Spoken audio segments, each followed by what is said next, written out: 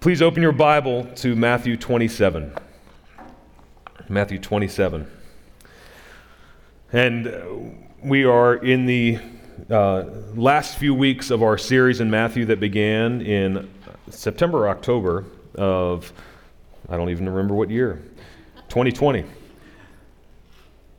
And what a journey it has been.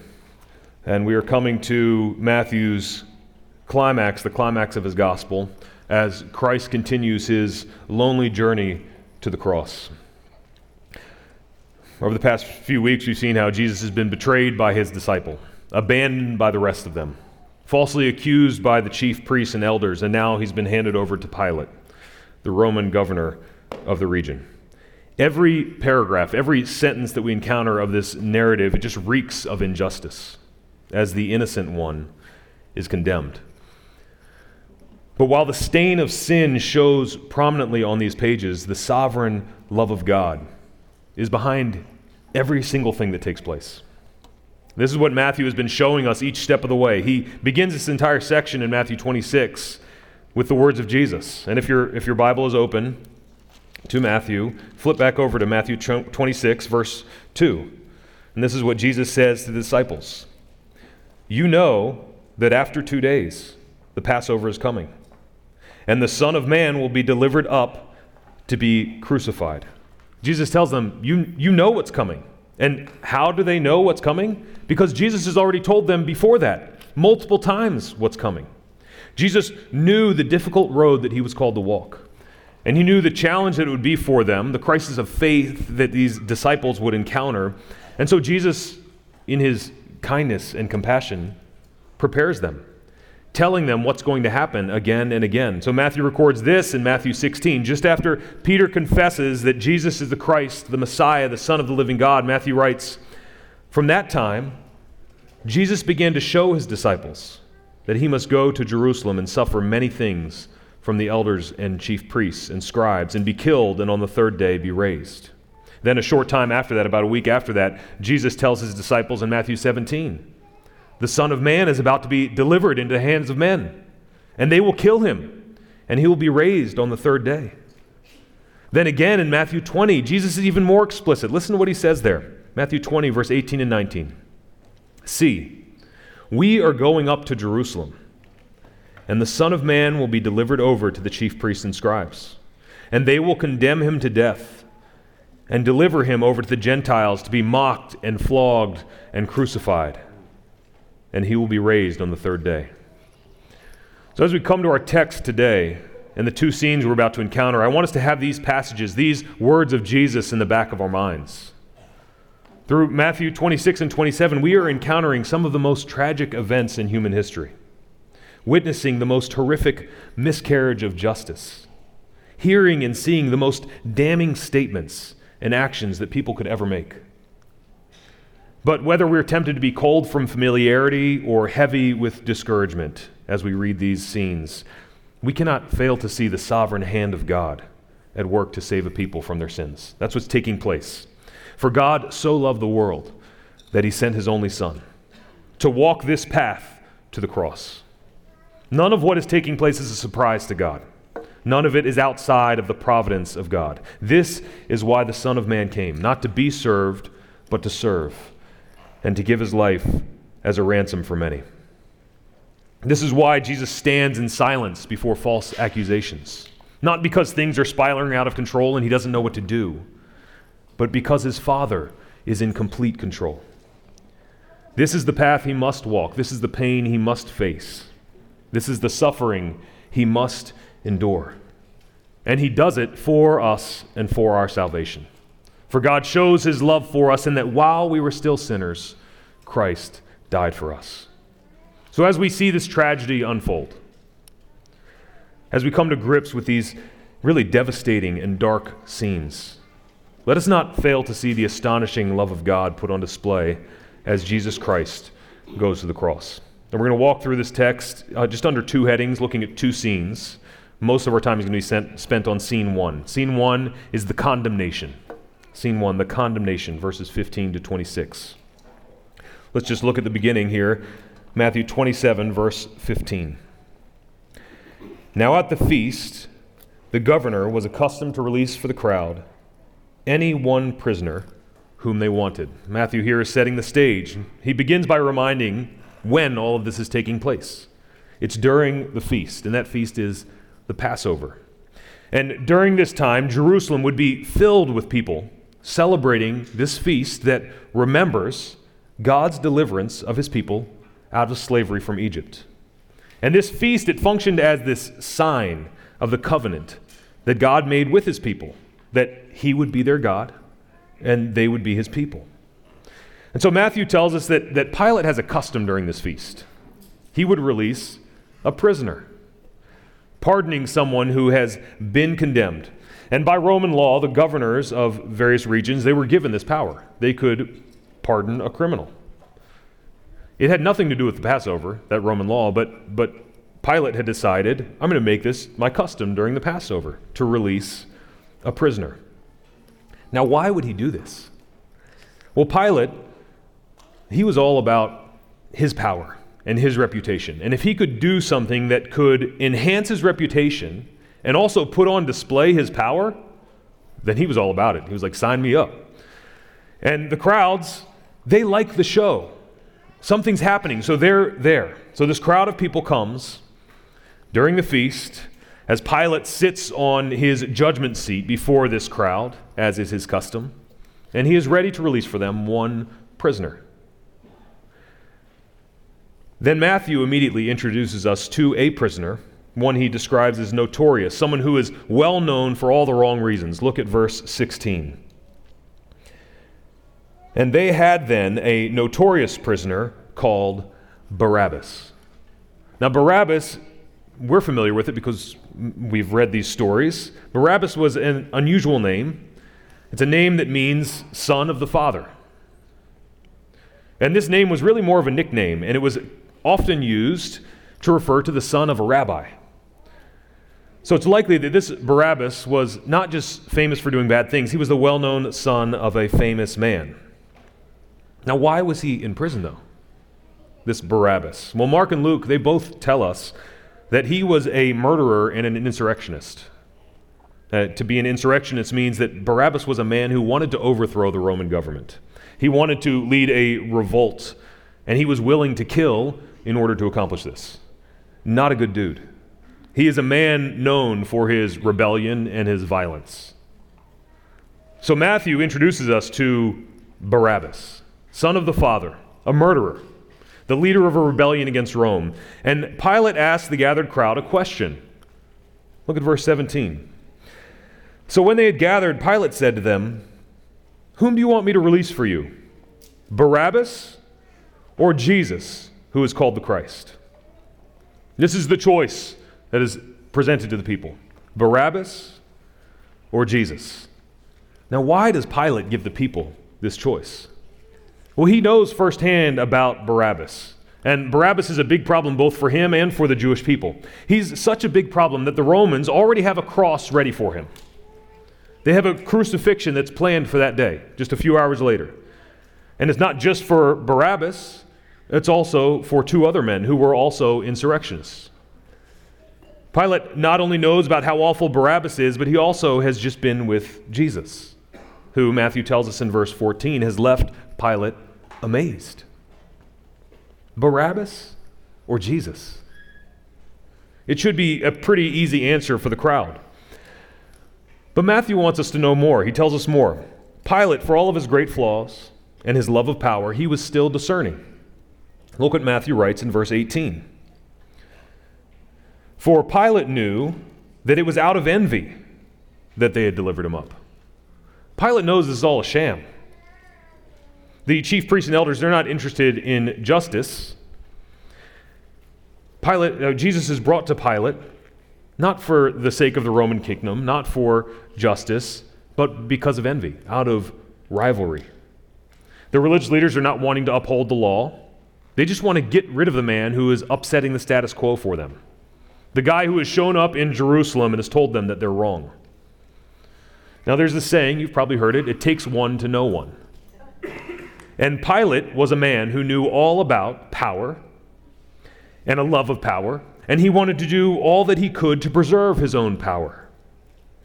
But when he looked over and he saw the chief priests and the elders, he saw a group of men doing the exact same thing. It takes one to know one. He saw a group of men who loved their power and wanted to preserve their power. But Jesus threatened all of this. So out of envy, he recognizes that they deliver him over to Pilate.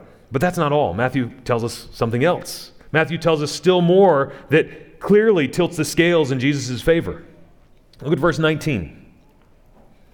Besides, while Pilate was sitting on the judgment seat, his wife sent word to him, "Have nothing to do with that righteous man, for I have suffered much because of him today in a dream."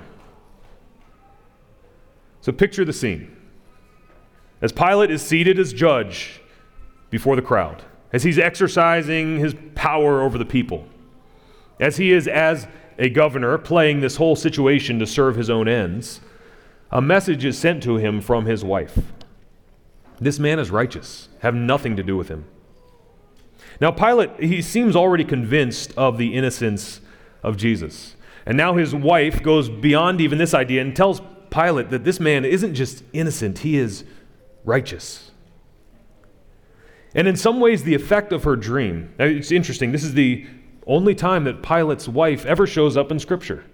She makes this one-verse cameo in all of the Bible. And in some ways, it's similar to the cameo that the wise men have in Matthew 2. Matthew tells us about these Gentiles from the east who journey from the east to meet the one who is the King of the Jews, to come and worship him. And they come and do that, and then before they leave, they have a dream.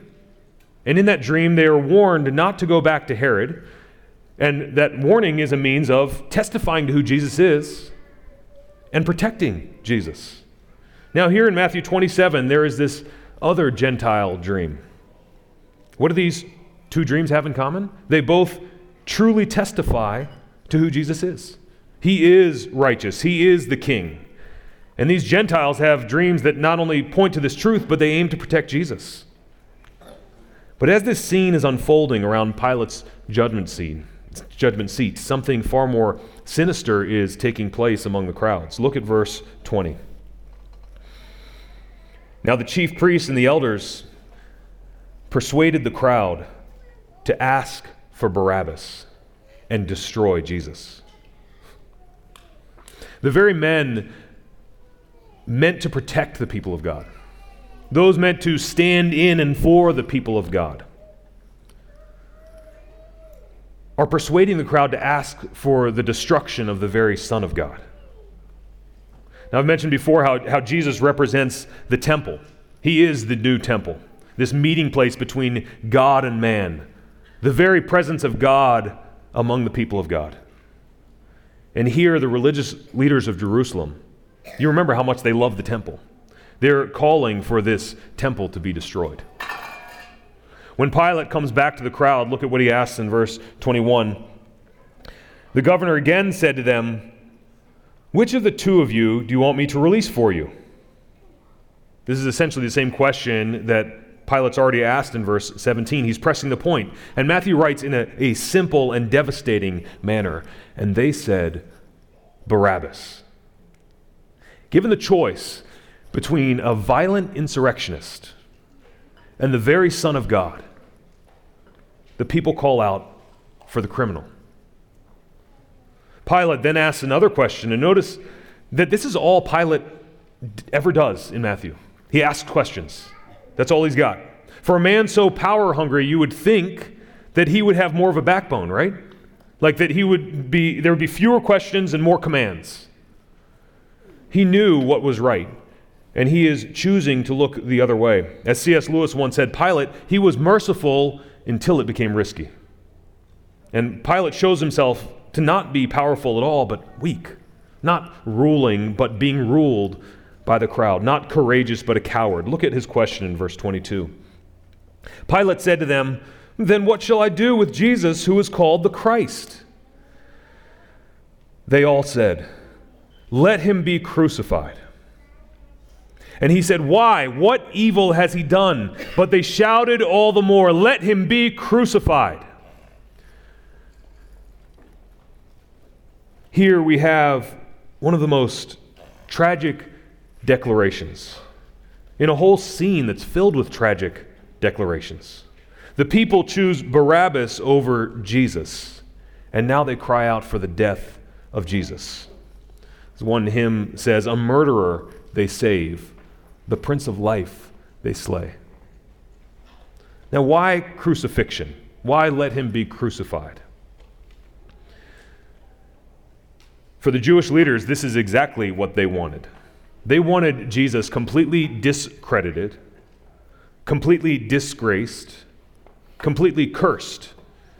And this is exactly what Jewish law teaches about crucifixion. Deuteronomy 21:23 says that someone who is hung on a tree is cursed by God. So crucifixion stands as this sign to the Jewish people of being under God's curse. And in the people's cry that Jesus be crucified, irony abounds. The leaders think that this will curse Jesus and that they will win.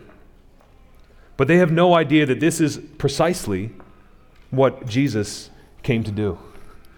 Paul testifies to this in Galatians 3:13, and he says, "Christ redeemed us from the curse of the law by becoming a curse for us.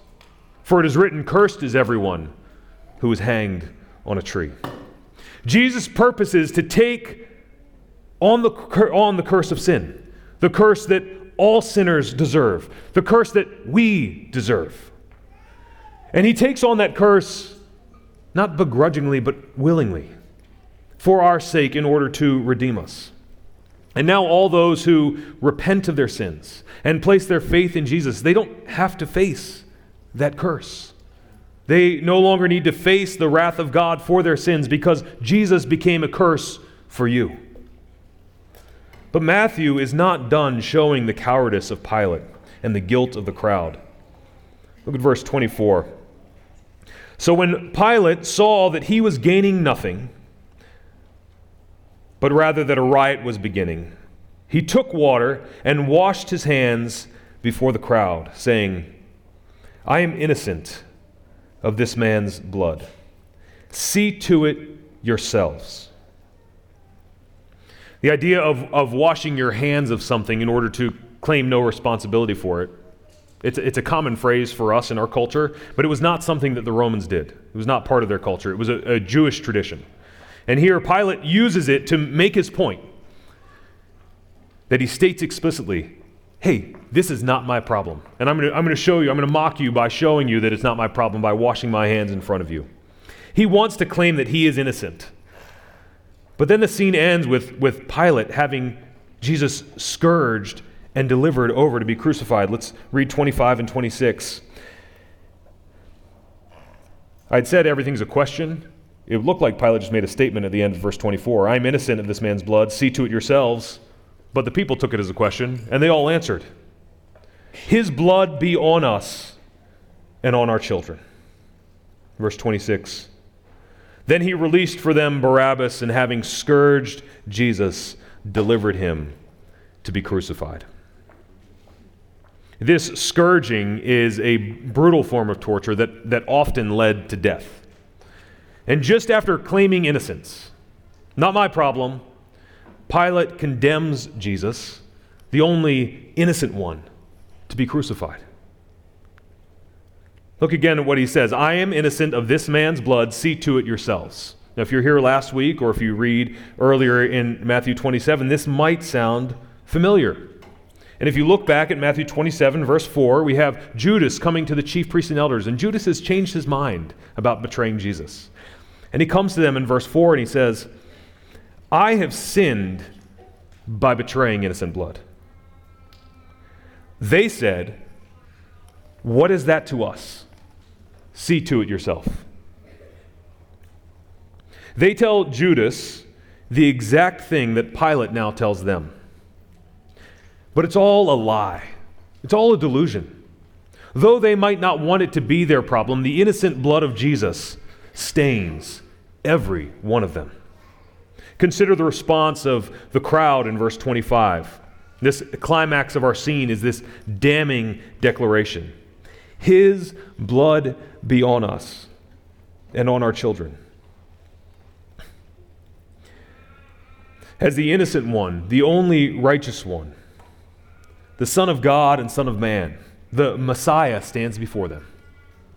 The crowd takes full responsibility for this injustice, for Christ's condemnation.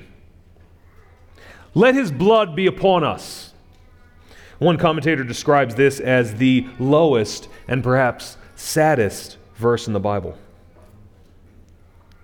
Last week I mentioned how as Matthew is telling the story of Jesus through the history of Israel, Jesus stands as a fulfillment of Jeremiah. And I pointed to Jeremiah 26:15, where in Jeremiah 26, he's declared God's word in the temple to the religious leaders, to the chief priests and elders. He has warned them of the judgment to come if they reject God's word. And he says this in Jeremiah 26:15, "Only know for certain that if you put me to death, you will bring innocent blood upon yourselves and upon this city and its inhabitants. For in truth the Lord sent me to you to speak all these words in your ears." And now, as the Word made flesh stands before the people, they invite his judgment upon themselves. In their riot and in their rage, they cry out for his blood to be upon them. And as we watch this scene unfold, we shouldn't just think about them way back then who invite judgment upon themselves. You know, it can seem so long ago, 2,000 years ago, so detached from who we are today, all we experience today. But I mentioned this last week. None of us can escape the blood of Jesus. It's on us. There's no escape from his blood. And this blood will either be upon you for condemnation. Your voice is that voice crying out, "Let him be crucified." Or his blood will be upon you for forgiveness. It is charged to you for your condemnation because in the voice of the crowd we should hear our own. Left to ourselves, this is our cry. In our sin and in our rebellion, in our failure to acknowledge and worship and follow God as he deserves, we are those who reject him. We turn away from him. We choose Barabbas instead of Jesus. Or it can be blood that is upon you for your redemption. It is the blood of the new covenant which is poured out for many for the forgiveness of sins. It is a blood that cleanses us from all unrighteousness, a blood that delivers us out of darkness and into light. So this cry of the crowd, his blood be upon us, is a cry for condemnation, or it can be a cry for mercy. And may that be our cry. May we with gratefulness receive the mercy seen in the shed blood of Jesus Christ for our sins, even as he stands condemned. Jesus is condemned for us. That's scene one, the condemnation. Scene two is the coronation. We see this in verses 27 through 31. After witnessing the condemnation of Jesus, this scene, which we're going to consider a little bit more briefly, turns to the coronation of Jesus. And once again, in this scene, as in all of Matthew 26 through 28, irony abounds. This is a dark scene, a heavy scene. And I want to read these verses together, and then I'm going to make some observations. Matthew 27, verse 27 through 31. Then the soldiers of the governor took Jesus into the governor's headquarters. And they gathered the whole battalion before him. And they stripped him and put a scarlet robe on him. And twisting together a crown of thorns, they put it on his head and put a reed in his right hand. And kneeling before him, they mocked him, saying, "Hail, King of the Jews." And they spit on him and took the reed and struck him on the head. And when they had mocked him, they stripped him of the robe and put his own clothes on him and led him away to crucify him. Now, I think if we were tasked with writing about this scene, we would have spent a lot of time describing the terrible and gruesome suffering of Jesus. What is taking place is horrific. And all the more so when this is being done to God himself. But Matthew is interested not in describing the suffering of Jesus, the horrific nature of his suffering, but in pointing to truth about Jesus. So we must ask, what is his point? Well, Matthew makes his point through the structure of this text. And I mean, as we've seen, just on every page of Matthew, it's the genius and creativity of God is just remarkable as he reveals himself to us. It's beautiful. And this whole scene, this little scene, these 5 verses, they're structured in what is called a chiasm. A chiasm. C-H-I-A-S-M. A chiasm. A chiasm is a series of statements that are made, and then they're repeated in reverse order. So it's like ideas, and then a mirror, and then those ideas again. The statement, when the going gets tough, the tough get going, is a chiasm. The first statement is reflected in the second. But chiasms will often contain an extra idea right in the middle to emphasize a certain point.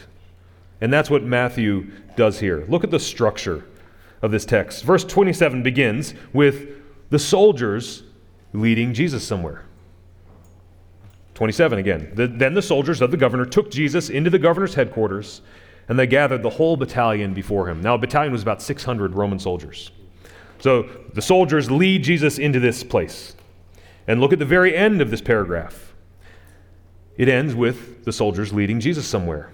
They led him away to crucify him. The 2 ideas reflected in one another. That could just be a happy coincidence, right? No, let's keep going. Verse 28. And the soldiers, they stripped him and put a scarlet robe on him.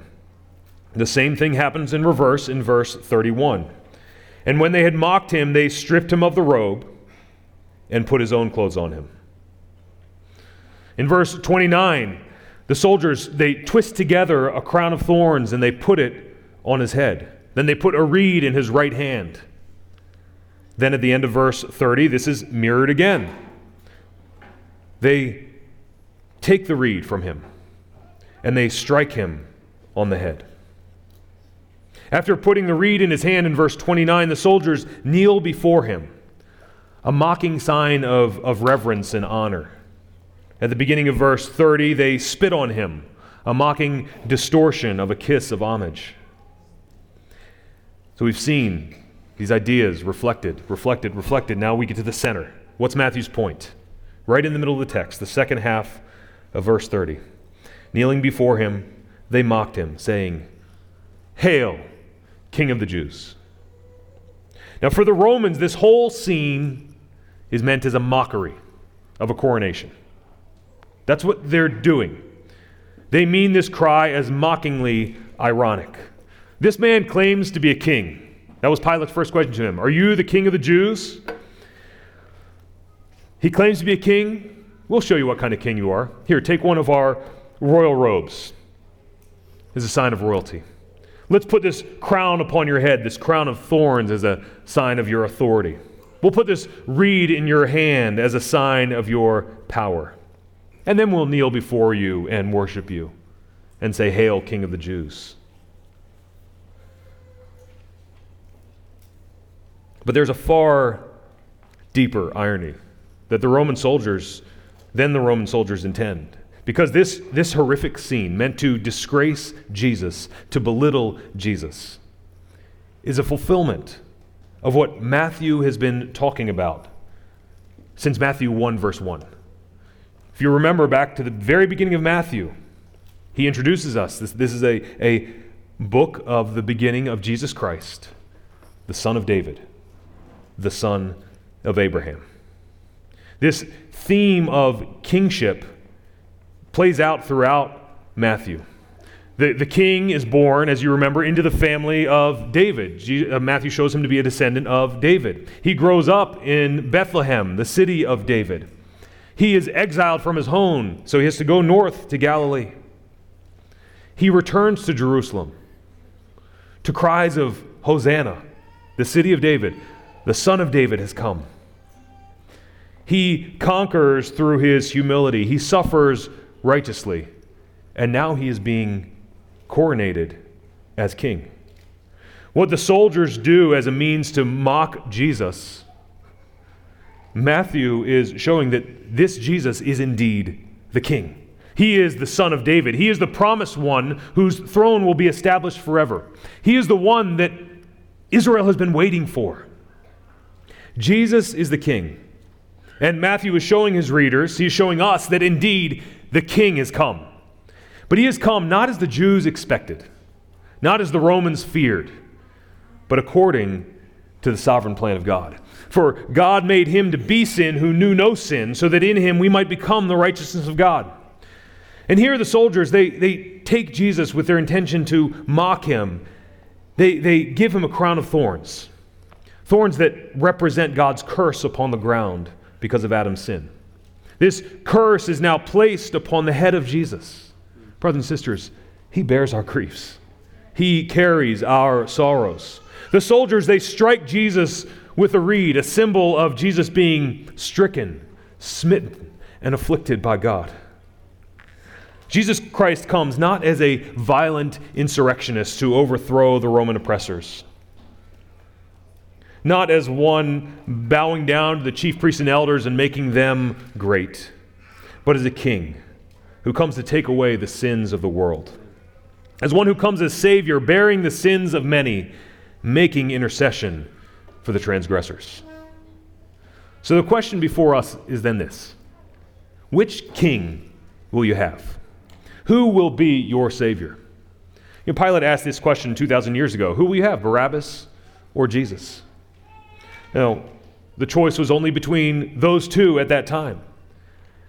But we are confronted with that question every day in one form or another. Which Savior will you have? Which king will you have? What are you living for? Who are you living for? What is your hope? Do you want Barabbas and the power to do things on your own and to press through and accomplish all that you can accomplish and be all you can be? Do you want Caesar? Is Caesar your king? The one who up above you can give you everything that you want and make your life, give you your best life now? Or do you want Jesus? Jesus, the one who came and took God's curse upon himself for you.